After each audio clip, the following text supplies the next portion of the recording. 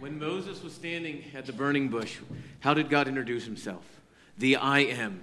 And why did he say that? It's because he was ready to take the message that God was going to redeem his people out of the land of Egypt to a demonic and powerful world that he was sending the light of his truth in. And may we as a church body boldly proclaim the great I am is the one that we scream into the world, this dark world, and we shout it boldly, proclaiming the gospel that saves, the gospel that opens blind eyes to see the truth of you. In your name we pray, amen. You may be seated.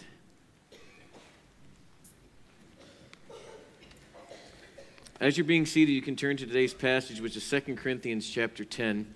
And I would like to dismiss the kids through fourth grade. You may head down to your classes if you haven't already left. Today we're going to be talking about the spiritual realm. The spiritual realm, it's one of the things that's always interesting. Whenever you discuss the spiritual realm, it always seems that there's strange things that seem to happen sometimes. For those of you who may not have been at the 9 o'clock service, we had mic issues. We had mic issues already, things like that. It's amazing when you're about ready to talk about something like this, how things seem to happen. And we know, though, that the power that is within this word has the power to cause blind eyes to see. As the songs we sang, we know that we are on the victor's side. And so what we're going to be talking about today is something that we need to take seriously, something that Paul is going to try to open our eyes to the world that's going on around us. So let's look at today's passage, 2 Corinthians 10. I, Paul, myself, entreat you, by meekness and gentleness of Christ, I who am humble when face to face with you, but bold toward you when I am away, I beg of you, that when I am present, I may not have to show boldness with such confidence as I count on showing against some who suspect us of walking according to the flesh. For though we walk in the flesh, we are not waging war according to the flesh. For the weapons of our warfare are not of the flesh, but have divine power to destroy strongholds. We destroy arguments and every lofty opinion raised against the knowledge of God, and take every thought captive to obey Christ, being ready to punish every disobedience when your obedience is complete. So the big idea that we're going to try to break down today is this, that the weapons of our warfare, the warfare that in the spiritual realm is not of the flesh, but of God to destroy strongholds. And to give you a little background of where we're going with this, Paul, when he's dealing with the Corinthian church, over and over and over again, his authority of, do you have the right to tell me what to do, authority, is always being questioned. You're going to have false apostles, false teachers that are going to be coming in, and they're going to be questioning, do we have to listen to Paul? They're even going to be bringing, as he will call it, another gospel. And you're getting this battle of who do we listen to, who do we not listen to. And Paul here is literally going to be defending his ministry. And he starts off by saying, I'd like to be gentle the way I talk to you. And I'd like to show meekness when I'm here with you, because I want to walk with you. When I'm away, there's times that I've got to, as we would call it, become bold. The kind of what's wrong with you people kind of statements that Paul's going to make, like this pagan people aren't even doing what you guys are doing statements. And he's saying here, when we think of boldness, we're also thinking he doesn't have to, as we would say it, pull out the authority hat and say, you've got to listen to me because I'm the Apostle Paul type of deal. That when I think in my own life, when sometimes I have to pull out the authority hat is when we're dealing with our kids and we're just not getting anywhere, and I look at them and go, because Daddy said so. All right, that's why you're going to obey, and that should be enough. All right, but Paul is saying, I would like to walk through this with you in a humble, meek way, and there's times for boldness that I need to show. We see this in verse 2 and verse 3, but we want to start to see what Paul is really talking about. Why is he struggling with this? There are times where I'm going to need to really basically pour it on.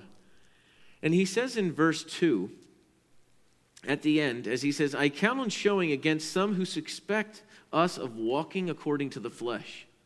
So we see here Paul is being accused of literally walking like the Gentiles or the people that do not know God. He's being accused of walking as a pagan or an unbeliever, walking according to the flesh, meaning that he is either compromising in some way or acting as if he is unsaved. And Paul is going to, in many of his other writings, say this is not possible.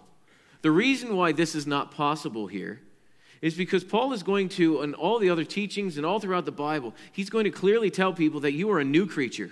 If you are in Christ, old things are passed away. Behold, all things have become new. He is going to say, too, that my eyes were blinded to the things of the gospel. Now they are open. There is a new heart has been put in me.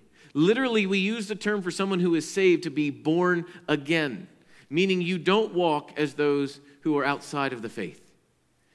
And when we start thinking about, so if I am saved and I'm supposed to be different, I'm supposed to act different, what does this look like?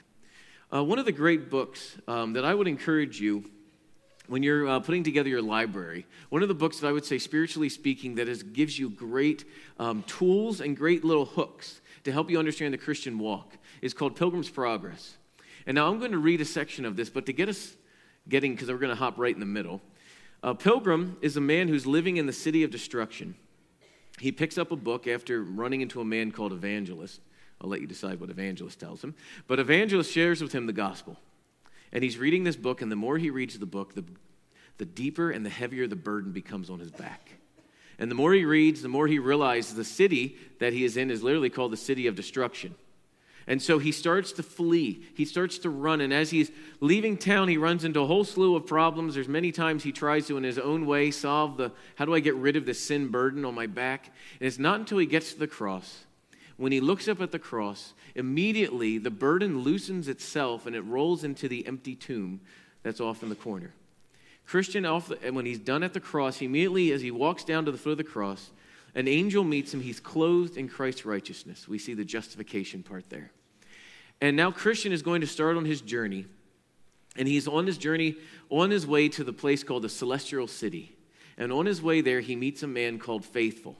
And Faithful and Christian are walking shoulder to shoulder down this path.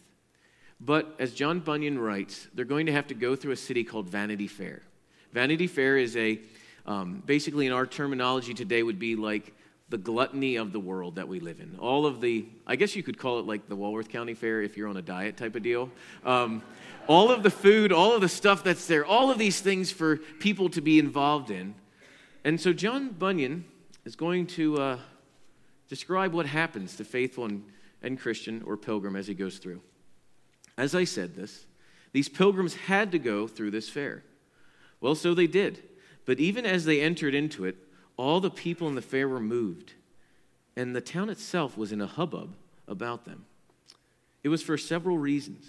First, these pilgrims were dressed in a kind of clothing that was different from the clothes of those who traded in the fair. The people of the fair, therefore, stared at them a great deal. Some said they were fools, some said they were lunatics, others said they were freaks. Second, as they wondered at their apparel, so likewise they wondered at their speech, for few could understand what they said. They naturally spoke the language of Canaan. But those who kept the fair were men of this world. So from one end of the fair to the other, they seemed to those in the fair as being barbarians. Third, and that which greatly amazed the merchandisers, these pilgrims held their wares so unimportant.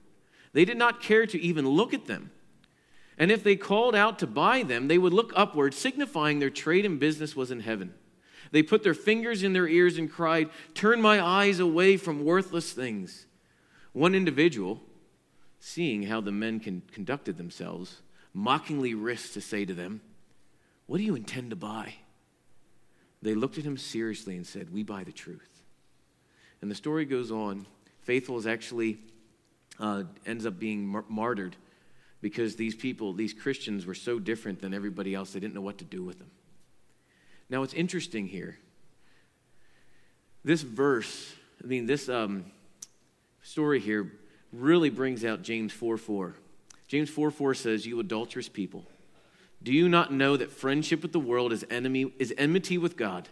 Therefore, whoever wishes to be a friend of the world makes himself an enemy of Christ." This is you cannot serve two masters. When Christian and Faithful were walking through Vanity Fair there, their clothing, Christ's righteousness, was immediately stuck out. Their speech stuck out. And how they spent their money and how they viewed what the world had immediately stuck out. Now, if you grew up anything like I did, I grew up in Pennsylvania where we were very close to Lancaster County. So when I think of sticking out in the world, I immediately think of Amish people. All right? And for some reason, the Amish have decided that like the 1800s were perfection, and we're just going to stay there. And so in the Christian world, we go, all right, so I read what John Bunyan says. I see that I need to be enemy of the world. So we respond in a couple ways. We run to almost the Amish living. So as long as whatever the world's doing, I just do the complete opposite. Or another way we do this is we just delay ourselves from the world about 20, maybe 30 years. And we think that somehow now that's being different from the world. And those are our two knee-jerk reactions. Because we seem to be reacting instead of what the Bible has actually called us to do. And I want to try to talk about what Paul is saying here is the real battle. What's really going on behind the scenes here? Verse 4, Paul is going to help us understand this. But we see the flow going. Verse 3 says, "For though we walk in the flesh, we are not waging war according to the flesh. For the weapons of our warfare are not of the flesh, but have divine power to destroy strongholds." This divine power, by the way, is Christ. When you're looking at what is this power that destroys strongholds, it's Christ, it's the gospel, which is Christ. Either way you want to look at that, it's still Christ. It's still what he did. To make sure we understand this, Christ, when he became flesh and dwelt among us and he walked on this sod, if we want to call it, when was the weakest moment?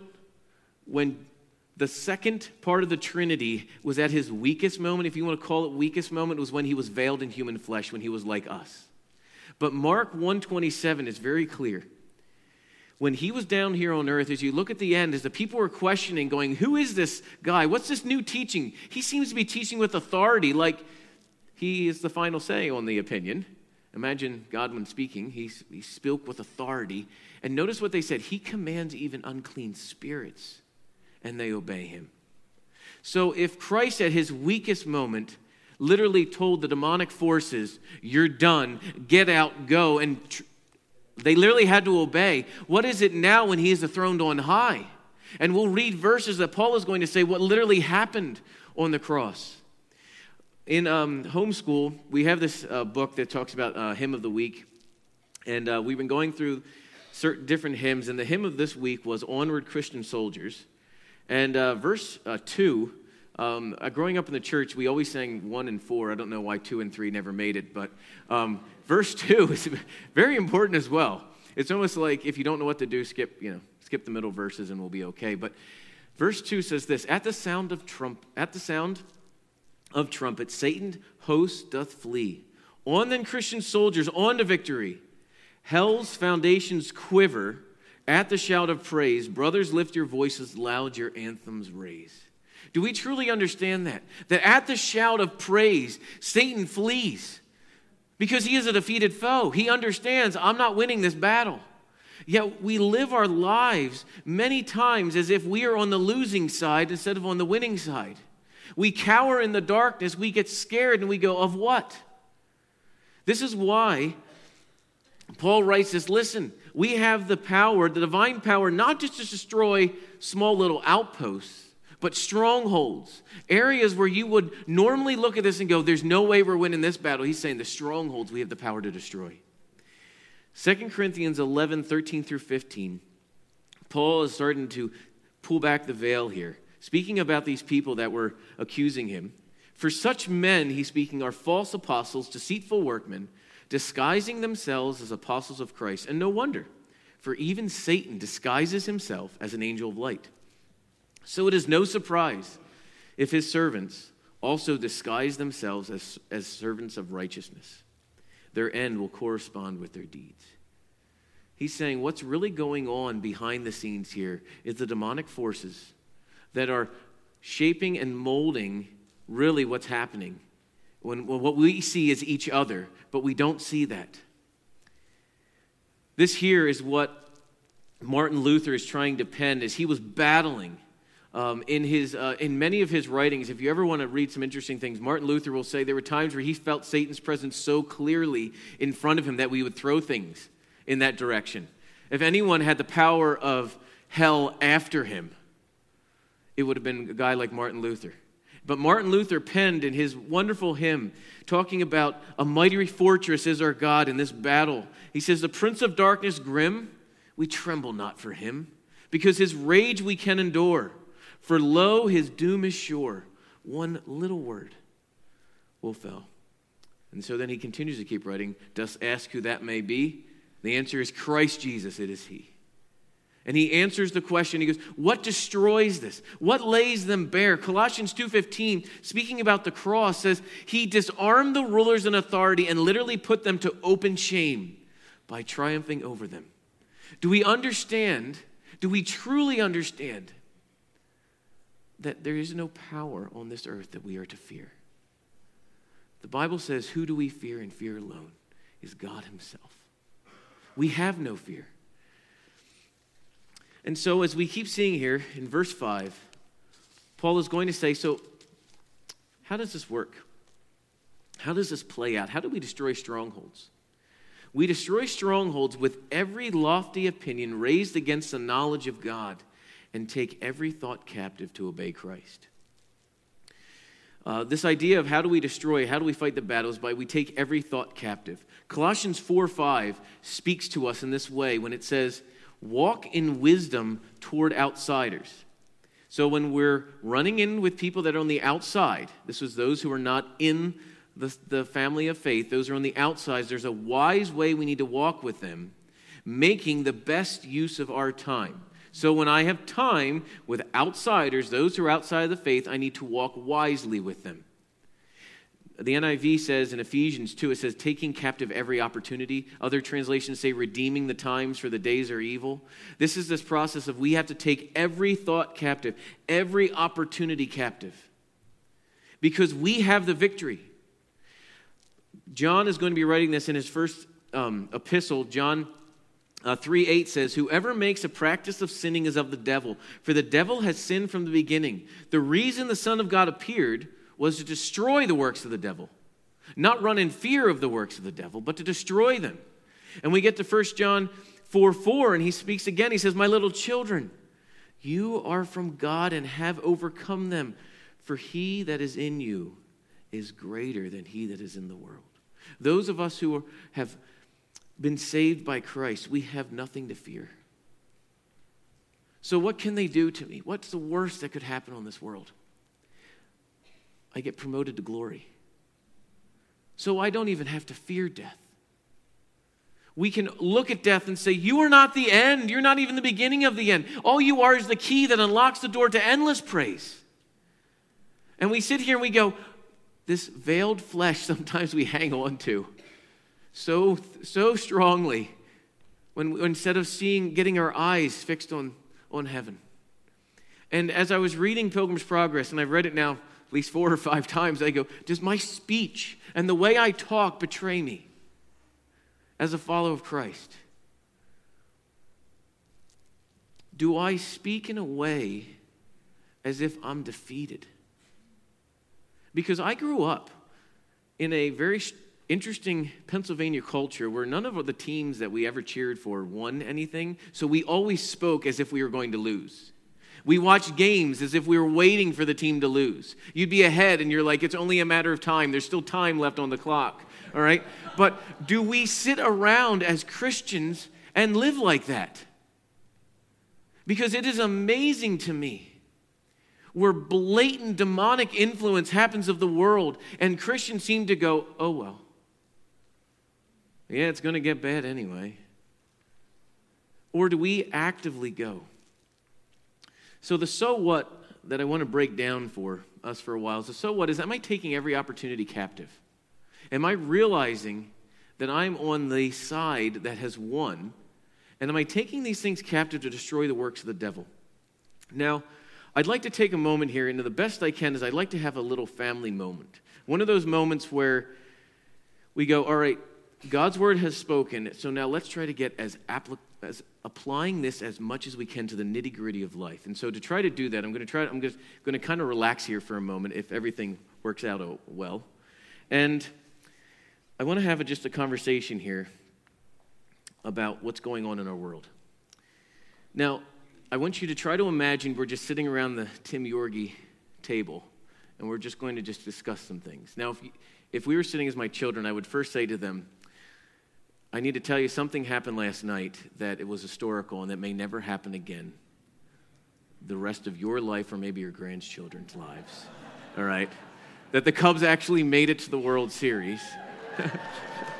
And so we will take a moment there and we just say, just remember that day because it may never happen again. And if they win, just remember, take pictures of where you were that day and just have a moment there of going, because your grandparents don't even know what it's like if the Cubs win the World Series. Many of their grandparents didn't even know what it was like, and so no one knows, so no one even knows. And then we would, to make it a little bit redeeming, we would say, and it's going to be interesting, if they win, they'll be so excited that they're from Chicago that they'll burn the city. All right, that's what people do. And after we got through that, we would start then having our normal conversation. So our normal conversation would be something like this. When I taught at Faith, on the wall, there was this plaque or framed picture, and it said, you always do what you believe. All right, and as the dean of students, I got to talk to a lot of people about this, and this was the acronym it had on it, the order. And it says, your beliefs shape your values shape your thoughts, and your thoughts shape your actions. And so I would sit there and say to them, you cheated on that test because you didn't believe or trust that God was going to help you know what you studied. You felt I needed to help myself, and I needed to cheat by looking somewhere else because I'm the one, I'm not going to accept responsibility, and I tried to say, here's all you're believing because this is what your actions are proving. Or if you cheat on your taxes, what you're saying, God doesn't provide for me, I provide for myself by cheating. And you could just fill it in with any other sin, struggle, or whatever, because you always do what you believe. And so we started going through this. So if I believe we are on the winning side, how does that shape my actions when it comes to the spiritual realm? Because here's what's coming up. Unless you live in a hole somewhere, Halloween's coming up. All right? And as a church, growing up in the church, I watched 3 reactions to Halloween that would take place in the church. The first one's with naive world. The people that would just ignore anything happening.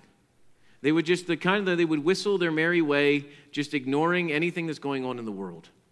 Well, we are not called to be naive. We are called to be people that understand the times and know how to act. That's why in the bulletin you'll see a pumpkin-looking color, orange, whatever you want to call it, thing that helps you with your naivety if you are, saying this is not an acceptable response. The other response is the retreat response. And the retreat response kind of gets played out like this, and I just want to kind of show you kind of the way we have a tendency as a church to do things. So we would be, as a family, one time sitting around after family devotions, we would pray something like this. So, dear Heavenly Father, help us to be a light to our neighbors. Give us an opportunity to interact with them, to share the gospel. Amen. And 3 days, 4 days, 4 weeks go by, and we're sitting there one night eating supper, and all of a sudden, it's Halloween tonight. Great. Hey, quick, turn off the lights. Everybody down to the basement, and they'll not know we're here. We're just going to ignore this. Everybody downstairs, quick. And then after that evening's over, our next family devotion is, dear Heavenly Father, give us an opportunity to talk to our neighbors. Send them over somehow. And he goes, I just did. All right? And we look at this and go, so wait a minute, how do we do this? Or the church responds in the assimilation world. The assimilation world is, we just do everything they do because we don't want to stick out. And then, when we have an opportunity to share the gospel with them, we say, the gospel has changed my life completely. And they look at you and go, but you haven't done anything different than us. You do everything the same way. So how does it change your life at all? And then we're like, oh yeah, you're right. And so assimilation is not the answer. And so the church has literally wrestled with this for a long, long time. And I would argue it's not like I'm trying to tell you something new, all right? So this is not like this is going to be the next thing we're going to talk about is something that you go, oh, I've never thought about that one. But we don't think about it because we are just so quick to respond in our knee-jerk reactions to things. The fourth one is what would it look like if we went on the offensive? All right, and because now there have been churches that have tried this. But here's the thing. Each one of you has been sovereignly placed by God in the neighborhood that you live in. There is no mistake. God is sovereign. So you are living exactly where God wants you to live with the neighbors that you're living by. And here's what happens. There is a day in our culture that if you want to say is a stronghold day, it would be the day of Halloween, a demonic stronghold day. It doesn't take, you don't even have to walk down the Walmart aisle 3 steps to realize that they're celebrating death, not life, all right, in the costumes. It's not that hard to figure that out. But this day, your neighborhood, if you live in a neighborhood, people leave their homes and they walk down the streets. And what is our response? Do we say, we have nothing to fear this day? Because in the story here, when Pilgrim runs into Apollyon, Pilgrim is thinking, should I run? Should I run in fear when I see Apollyon? Until he remembers real quick, if I turn, there is nothing in the Christian armor for your back. And he realizes, I can't turn and retreat. Our armor is offensive armor, not defensive armor. All right, and so these things are bouncing around in my head as I was reading this blog about 3 years ago. I was reading this blog. What does it look like to go on the offensive? If we truly believe that we are on the winning side, why is it on Halloween we run in fear? And so I went home and I said to Allison, all right, I don't know what this looks like, but we're going to try something. Instead of being reactive, let's be offensive. And so our little brainstorming around the Yorgi table was, all right, so how do we get a chance to share the gospel with them? Well, we got to get them to stay a little bit longer than 30 seconds. So we were like, let's put the grill out in the driveway. Maybe we'll do some hot cider and hot dogs and see if we can just strike up a conversation with someone as they come over, because they're coming over. And so the first year, we went to Aldi's, because you don't want to spend too much on our neighbors. We went to Aldi's, and we got food. We had it all set up. We're ready to go. We've been praying over this, and literally, it was, let's say the trick-or-treat time was 5 o'clock. 4:30, the wind that divided the Red Sea went through Williams Bay and knocked down a tree on the power line 3 houses down from us. The police show up, block the sidewalk off on that end, block the sidewalk off on that end, and we were hedged in behind and before, and the hand was laid upon us, and no one was even allowed to walk down our street. All right, so that night we sat there and went, well, kids, I guess you're going to be eating a lot of hot dogs. And I got some wood out of it, which is exciting too, but that was an utter failure. All right, so then we're going, all right, Lord, we need to, how do we become offensive in this idea? So we're like, we try it again.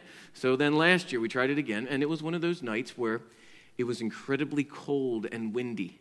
So everybody was like, drive down the road, open the car door, kids run to the house, run back, and go down to the next place. All right, and so we're going, that didn't work. And so this year we're trying to go, so here's the battlefront. Because here's what we have to think about. Where you live is different than where I live. All right, 440 West Geneva Street is different than where you live, because I know none of you live with me, all right? And so all up and down my street, we have widowed people or single people. Very few children. So what happens, the back neighborhood behind us becomes alive with, as John Bunyan says, hubbub. And that whole hubbub then somewhat filters over to us. But it's like the stragglers, the ones that look like they've just been through the war, they're just like, and so we're going, all right, so maybe we put out chairs to have them sit down, we can talk to them. And just say, we're here to talk to you. Because our goal is, through this, is to build relationships with people. To start to find ways to speak the gospel truth into them. Because we don't know this year's what's going to work, if it's going to work, if it's not. We may have another tree fall down and just go, well, that's not working, and have to go, all right, let's start back from scratch again. What does it look like to be offensive? But there's 3 principles we're trying to apply. And there's 3 principles I want you to try to apply as well. The first one is, let's dress up for real on this day. Put on Christ. Romans 13:14 says, put on the Lord Jesus Christ and make no provision for the flesh, gratifying its desires. Dress up for real. Put on Christ and understand, I have nothing to fear about this day. The second, what we need to do is we understand we take the shield of faith, just like Christian did against Apollyon. Notice what it says in the verse. which can extinguish all the flaming darts of the evil one. Not just deflect. It literally says a shield of faith distinguishes. It stops them and puts them out. And then we get to the third. The third part, too, is we need to understand we go into enemy territory and we are winning. Matthew 16:18 says, when he's talking to Peter, Jesus says, I will build my church and the gates of hell shall not prevail, meaning we go into enemy territory. We can go to Nepal, we can go to India, we can go into the world of Halloween and say, we win. All right? But yet what happens, we're so quick then to go, wait a minute, if I enter into that, I may become soiled by them. What was Jesus accused of multiple times, though? Hanging out with tax collectors and sinners. But I want to be clear, though, because I'm not preaching we just hang out with them and nothing happens. When Jesus left, they were changed. He said, go and sin no more. He didn't say, I accept your sin. He said, I accept you as an individual. I understand that, but you're going to change. There's a fine line between that sometimes we get confused. And so what I'm praying that we can start learning to do as a church body is we take every opportunity captive. What would it look like? Instead of us running in fear, instead of us just going, I hope it goes away, say, let's take Halloween captive. Let's turn the tables on this day and start sharing the gospel, building relationships. Because, so here's what we have. In the normal setting, you have a family maybe of children coming up and you interact with them in some way. At Calvary here in December, we have a gingerbread time where people can come and make gingerbreads. How about inviting anybody that stops to your house to that? Hey, obviously you like doing things as a family. We have, at the church I attend, and we invite people to that. And guess what? While they're there, you say, hey, if you're not doing anything for Christmas Eve, how about you come here? And we then, on a day that Satan is going, I'm getting everybody out, we went, all right, if you're getting them out, we're going out too, and we're going to shed the gospel, and we're going to bring the gospel to them. Because it's interesting, so many times we run in fear instead of being aggressive. So the line that I want to end with is this. I want us to see, can we begin to see this evening of Halloween as an opportunity to cultivate relationships with the unbelieving, as a part of an ongoing process. And so what we're trying to do is this ongoing process at the Tim Yorgie house that we're trying to flesh this out. And so far it has kind of failed the last 2 years. And we're going, and you know what? This year may fail too. But it doesn't change the fact that we need to be offensive. And so we have little pep talks with each other afterwards. Well, that was a failure. What are we going to do next? All right? And you know what? It's okay if things fail. Because we learn what didn't work. All right? It's one of those where, what did Thomas Edison say when he was making the light bulb? I found a whole slew of things that don't work. All right? It's that same concept, too, because the ongoing thing we'd like to do, for some reason on our street, people really like to get together for the 4th of July. All right? So you come over here. We make sure we remember your name. We invite you to a 4th of July thing. And we start rubbing shoulders with each other. And we start learning how to live life with each other. So do we take opportunities like this to cultivate relationship with unbelieving as part of an ongoing process in which we plainly, notice this, we plainly identify with Jesus, getting to know them well, and then personally speaking the good news of our Savior into their lives. This doesn't stop because a lot of times we stop at personally getting to know them well. And then we never do the other part, speaking the truth into their lives. So how about this Halloween, we learn how to go on the offensive. And you take where you live and you start taking these principles. What does it look like where I live? Some of you may be sitting here. So if you're going, all right, but something within me, I just can't be part of this in this way. All right, here I'll give you an answer. Get out of your house, walk out to the front and start walking around. And as your neighbors start walking around, interact with them. Talk with them. Hey, I see you guys walking up and down the street. Hi, how you doing? Remember me? All right, and guess what? You're starting to build relationships. You're starting to build a community where you will then be someone, hey, they care enough about me to talk to me. And guess what starts to happen there? You go, that is just the start of a greater plan I have for you, because my friendship is wonderful, but the friendship of God is far greater. He will never let you down. Yet, we have an opportunity. And so, as a church body, may we take this time and look and go, how do I redeem a day that seems to be a stronghold? So, dear Heavenly Father, give us wisdom. it said, help us to walk wisely with the outsiders, redeeming the time. We don't know when you're going to return. We don't know how many more Halloweens we have left. Help us not to run as those who fear. Help us to be like Christian and say, I can't retreat. My weapons and my armor are for offensive action. And as we go out, may the lines be going through our minds. Whom shall I fear? I know who goes before me. I know who stands behind. The God of angel armies is always by my side. And nothing formed against us shall stand. And may we truly live in light of that. In your name we pray, amen. 1555. On a day that we celebrate death, may we literally look at Halloween in the face and say, oh, death, where is your victory? Oh, death, where is your sting? The sting of death is sin, and the power of sin is the law. But thanks be to God, who gave us victory through our Lord Jesus Christ.